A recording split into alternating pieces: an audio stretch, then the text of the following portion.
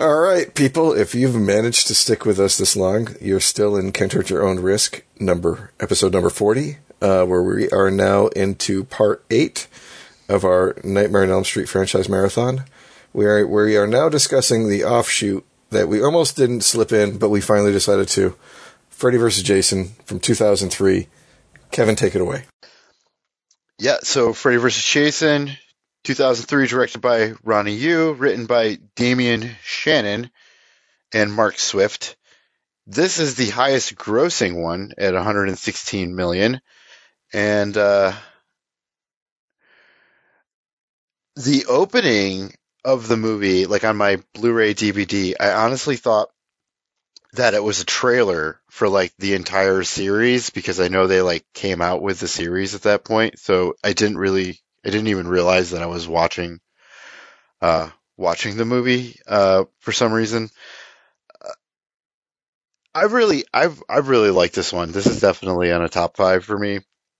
I remember when I first saw it, I worked at the mall and at Spencer's in 2003 in Goodlettsville, Tennessee, and it seemed like it was just a big mall like merchandise cash grab of a movie. And when I did finally see it, I wasn't really that impressed with it.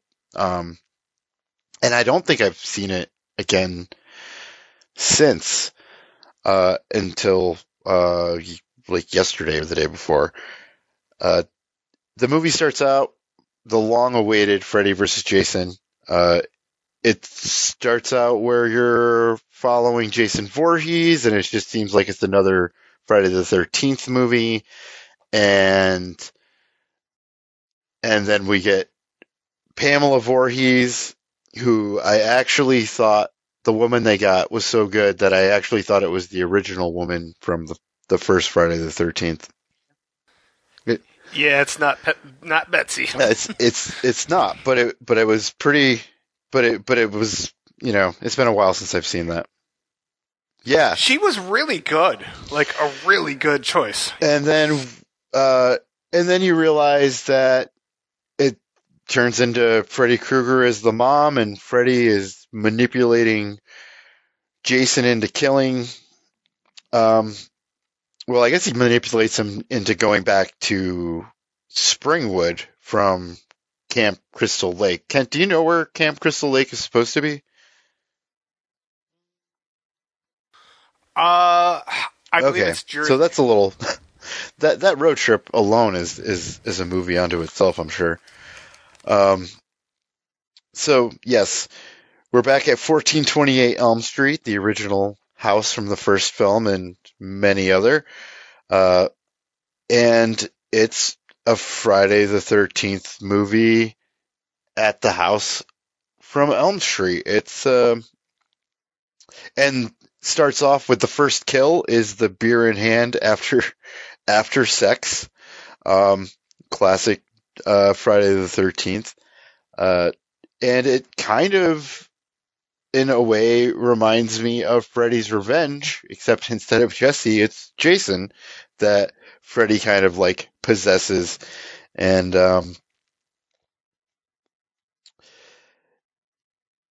it's pretty cool. I really like this a lot. I liked all of the Jason killings. I guess the one thing in retrospect, there is a lot of deaths in this, but Freddy doesn't really do a lot of them. Or there's a dream sequence. But there are gags in this, which I appreciate, even though there is a lot more CGI use. But the nose job magazine dream sequence with Kelly Rowland of Destiny's Child, and of course the great high school kegger massacre. What did you guys think of this? Go ahead, Kent. Well, I just sent you guys an image. It is my oldest movie ticket to date that I have kept, because I was there on August 15th, 2003, opening night. And it was a Friday night, and I was doing the Malarkey show at the time. and I believe we were on I think we were on at 8:30 or 9. I think it was 9. So, you go for like the 7 o'clock showing or whatever. Whatever it was, we were going to be just barely there on time from the Johnstown Movieplex to where the old Time Warner, you guys kind of may remember where it was. Oh, yeah. I don't know. So, yeah, me, Russ, I think it was me, Russ, Craig, and Ron. We all went opening night. There was these idiot fucking kids in front of us that were pissing me off like I wanted to fight them, but I was in too good of a mood at that point. They weren't going to bring me down, and it was one of the best theatrical experiences because everybody was kind of like happy, and sometimes you get a good group of moviegoers with a good movie, and you guys know how it goes. Was it everything that I wanted it to be or hyped up in my mind to be?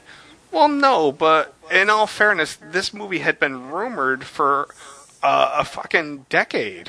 Like they were trying to do this back in the 80s when Paramount still had the Friday the 13th franchise, but they wanted the U.S. distribution and give New Line the international, and New Line's like, no, fuck you guys, we have the star of the movie, which I would agree that New Line was right to, I think Freddy's more marketable, but I could be wrong. Anyway, it was a magical time. There was plenty of jokes. Maybe a couple did not age so well. I was just reading that Kelly Rowland, gets picked on by, her friends for having done the movie role, and she's like, I got to, do a movie with Freddy Krueger, and I had a blast, and I got paid to do it. You guys can insult me all you want, whatever. And I don't understand why anybody would really insult her. She looked like she had a really fun time making the movie. It looked like a really fun experience overall.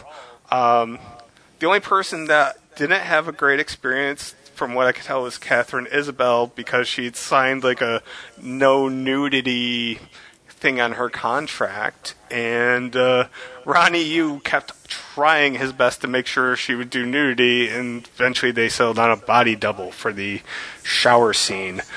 But all in all, I just, this was the last thing I was watching right before we started this podcast, fucking days ago, it seems. I don't know. I still end it happy. I don't know. I still want to see another one. They obviously left it open if they really want to, with the way that it ended. So, I don't know. At this point in the game, I feel like if anybody expected something super serious, they were going to be dead wrong in what they wanted. But if you were just going to sit back, relax, and just enjoy it, I don't know. This was probably one of the funnest movies in either franchise, quite frankly. I have one nitpick. I probably have multiple ones, but here's my one nitpick that I'll address to you guys. They seem to change how Jason was towards water. And I don't know if you guys how familiar you are with the Friday the 13th franchise, but I think it's part 4, part 7, part 8. Jason has no problem being in the water and dragging people under. So the one that I remember seeing was the one where at the end he's getting the fucking boat engine run over against his face as he's trying to get the people in the boat. Yeah. I didn't really think it was needed to add this thing where he had this weird water phobia thing. I don't know. That was probably the one thing I didn't care so much for, just because previous entries. Well, maybe at this point, because he was buried underwater. He breaks the chains. Was that number 8? So the one where he has the chain and the boulder. Tommy Jarvis did that in part 6. Part 7 was the telekinesis girl that rose Jason up, and and then part 8, he is like electrocuted back to life by the couple that's on the boat. So, Yeah. yeah. Thankfully, like I just watched that 2 weeks ago, so thankfully I'm a little bit on point for once. To go into my opinions of this, after rewatching the whole thing, this is my fucking number 1 in the series. I love this movie. I love the soundtrack too. I know you were going on about number 4, but this one's soundtrack is much more up my alley, according to stuff I listen to. B, the writing held up better than I expected. This seems to me to be more like a Wes Craven type movie post Scream than a lot of the earlier Wes Craven movies that we watched in regards to the characters. I like the fact that they hook back into stuff that we haven't seen in the franchise in a while, including Weston Hills and Hypnosil. Again, like my biggest complaint would be probably like Kevin said, there's a shit ton of deaths, but I think all of them are caused by Jason. Yeah, he kills Jason Ritter's friend. Does Freddy even get a single kill in this movie? Yeah, the guy who has the brother, yeah. And even that you don't see because it's just like you see the claw marks on his face, like at the very end of it.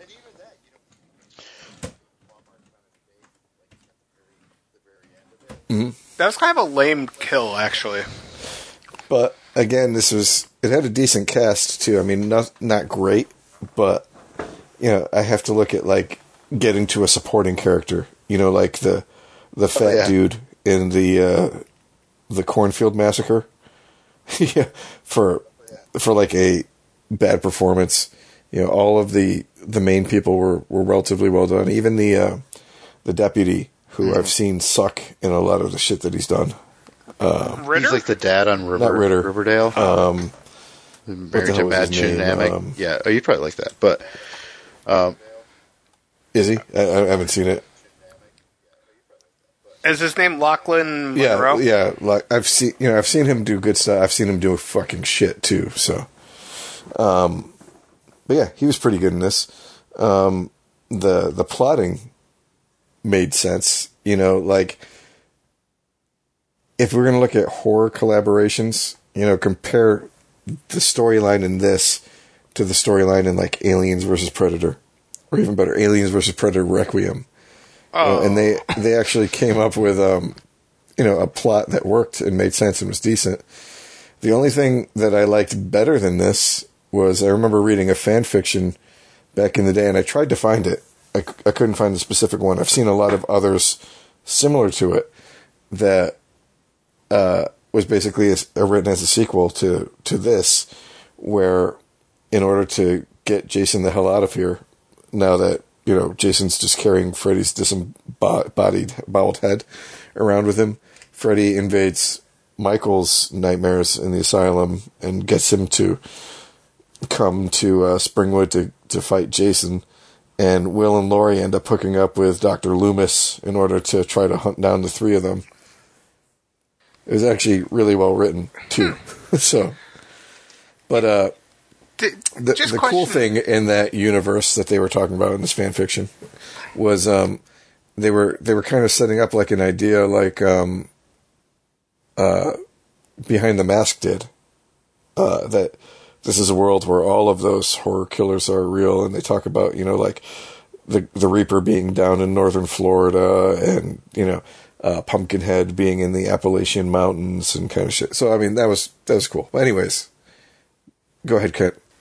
Just a quick question. Chris, this is probably more for you since you are an avid reader.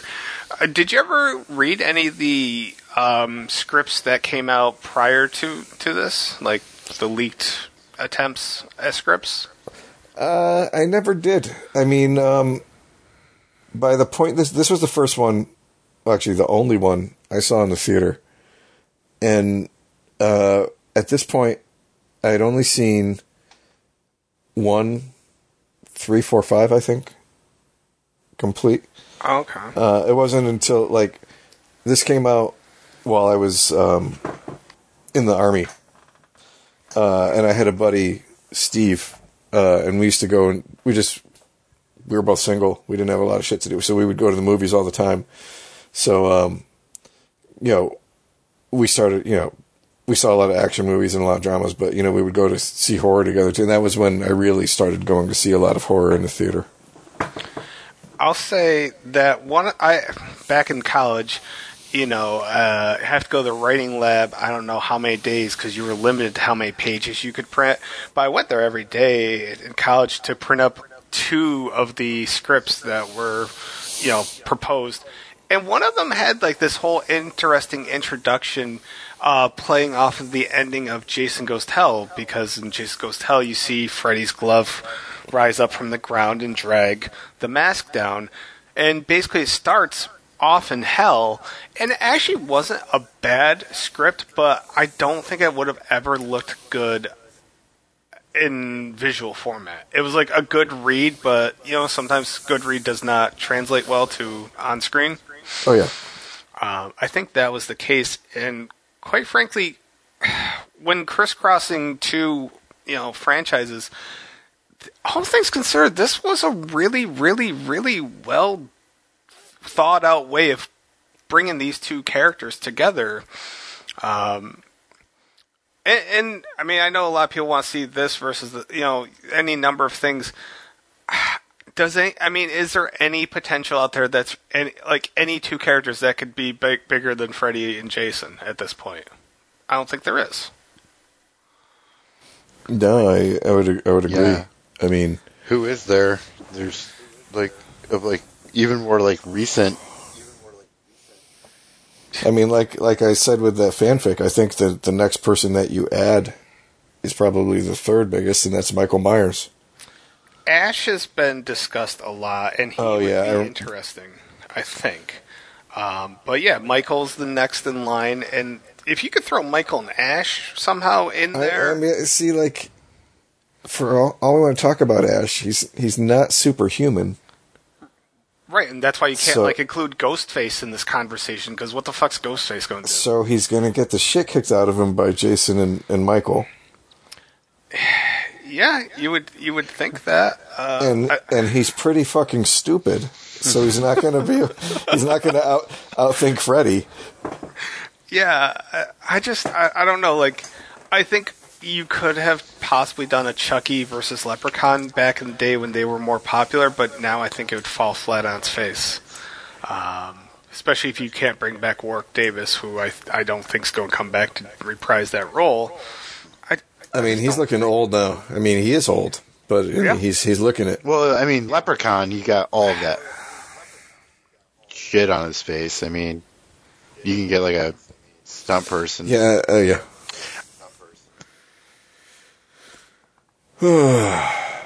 I didn't mind. I know some fans really didn't like that they didn't bring back Kane Hodder, but Ken Kirzinger, who was a stunt double, and also he was a chef in Jason Takes Manhattan. He was very good as Jason, because if you go through the first 6 Friday the 13th, and each time there's a different Jason. Well, part 1 obviously isn't the same, but my point is that Kane Hodder really was a definitive Jason, but Ken did a very good job as Jason, I thought. In the later ones, did Jason have the blue skin like he did in this? No. Jason had a lot of weird shit going on. So, he might have had some bluish skin in Jason Goes to Hell. I don't think he had... I don't even know what the fuck you would call it in Jason X, because he was a fucking cyborg Jason. Silver skin. So... Yeah. There was a lot of good funny things too. I like when you can do a horror and add a little bit of comedy without it taking away from anything. You know what I mean?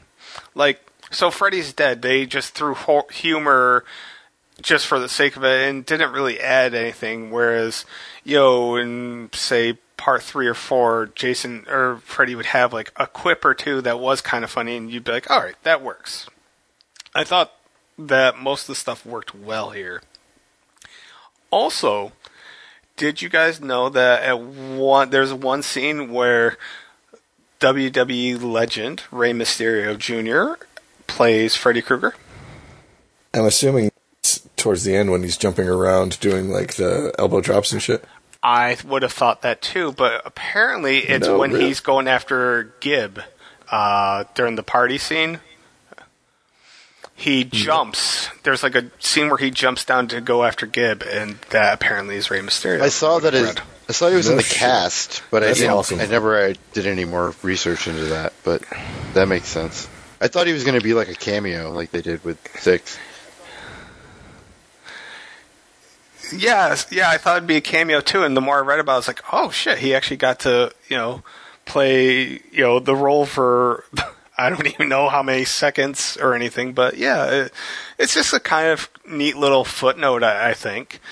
I don't even mind that Freddy didn't get shit for kills, because a lot of Jason's kills were pretty awesome, I thought.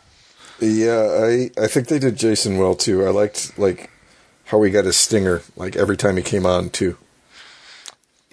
I loved. They're in the van and they're debating whether to give him CPR, and Linderman's like, "I have asthma. I don't have the lung strength," and Kia's like, "Well, I don't want to do it," and Will's like, "He doesn't have the lung strength. You got to do it." Like that sort of shit kind of worked for me. I actually thought that was gross too. Like I was actually kind of grossed out. Like. And she didn't end up actually doing the CPR. But I remember being like, wow, this is actually gross. I mean, think about it. Like, in a good way. So she ended up trying to do it, like, and then she's dead, 20 minutes later, if that? So. I mean, yeah, she missed her chance for her last kiss. Yeah. She was on. Did we ever answer where Crystal Lake was? Jersey? Yeah, I'm New pretty Jersey. sure it's Jersey. Yep. So I mean, randomly. Yeah, I mean,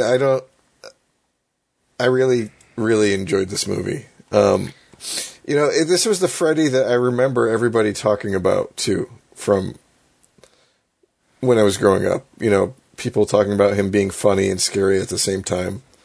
I think they did right by Jason. I don't think he got shafted. Again, the whole fire and water thing was kind of stupid, but yeah. How creepy was it? Like when all the kids sat up and they were like had their eyes covered. That one scene was actually genuinely good. In the hospital, yeah. Like it didn't scare me, but it was spooky enough that I was like, really was impressed by that because. I mean, shit, how often do we get a really good spooky scene anymore? It's especially in a slasher, you don't get it. Yeah, so, not often. I was very pleased with that. Yeah, I think the water versus fire thing, I think it was more like, I mean, if they didn't have some sort of kryptonite for Jason, it would just be like, game on the entire time. I mean... have fun, Freddy. So I kind of get it. I mean, it is a little ridiculous when they're like, "Oh, he's afraid of water," but water did kill him, and fire killed Freddy. So it definitely that movie's so great that it could. I mean, of all the passes I give all the other ones, that one's a lot easier to give. Oh yeah, you can easily overlook that and not be upset about. Yeah, and the Freddy glove through the chest was pretty awesome. Yes. It's surprising. I mean, I love the whole stab the fuck out of the guy in the bed and then fold him up. Well, you saw So they weren't originally going to do that, by the way. They had to fight to get that scene, and then when they did the test, that scene got the biggest applause and buzz from the He's still holding his beer. It's so great. Yeah. And then the other one I like a lot too is when the other kid wakes up from his dream and he's like, right, Dad? And he looks over and he pushes his dad's shoulder and the head falls off and then he turns and Jason's right there. Oh, yeah, Blake. Yeah. I liked when fucking Lori wakes up and, like, they're out down in the basement and, like, all of them approach her, like, they're all turning on her. It was a pretty that well was a done great scene. It had, like, a really good twist, and like, the turn of it was pretty good. Because then, I don't never seen Jason Ritter, like, maniacal. Right. It just kind of, it was like, are they really going to do this? Or is this a, I really didn't know. Like, they filmed it quite nicely. So. Did I ever tell you that my stepdad is John Ritter's cousin? I mean, I don't know if it's ever come up in one of our podcasts, considering that we normally talk about horror movies, but. Gosh, I don't know if that's ever been brought up, because the only time we would have brought up John Ritter, I feel, would have been Stephen King's It, or in Bride of Chucky? one of the Child's Play. Bride, right? Yeah, Bride of Chucky. Yeah. Yeah. So, and I don't think we've talked about Bride of Chucky on here, but we did talk It. So, yeah, I probably did. But I guess that would technically make his son my stepdad's cousin as well. So. Yes. That Second cousin? Interesting. Right? Yeah. Yeah. And, and actually the same director, Ronnie Yu, directed Bride of Chucky, which led him to this. I don't know. And Bride of Chucky really saved that series, too. Yeah. Like, because Child's Play 3 fucking bombed horribly. But that's a podcast for another day. But yeah, that. Ugh. All right. I think we can unanimously agree that this one was a success. Yeah. It was actually a pleasure to rewatch. Yeah, it was a lot of fun. All right, guys. We might have saved the worst for last. I think that's going to be up for interpretation, but we will be coming back with the A Nightmare on Elm Street remake from 2010 in just a second.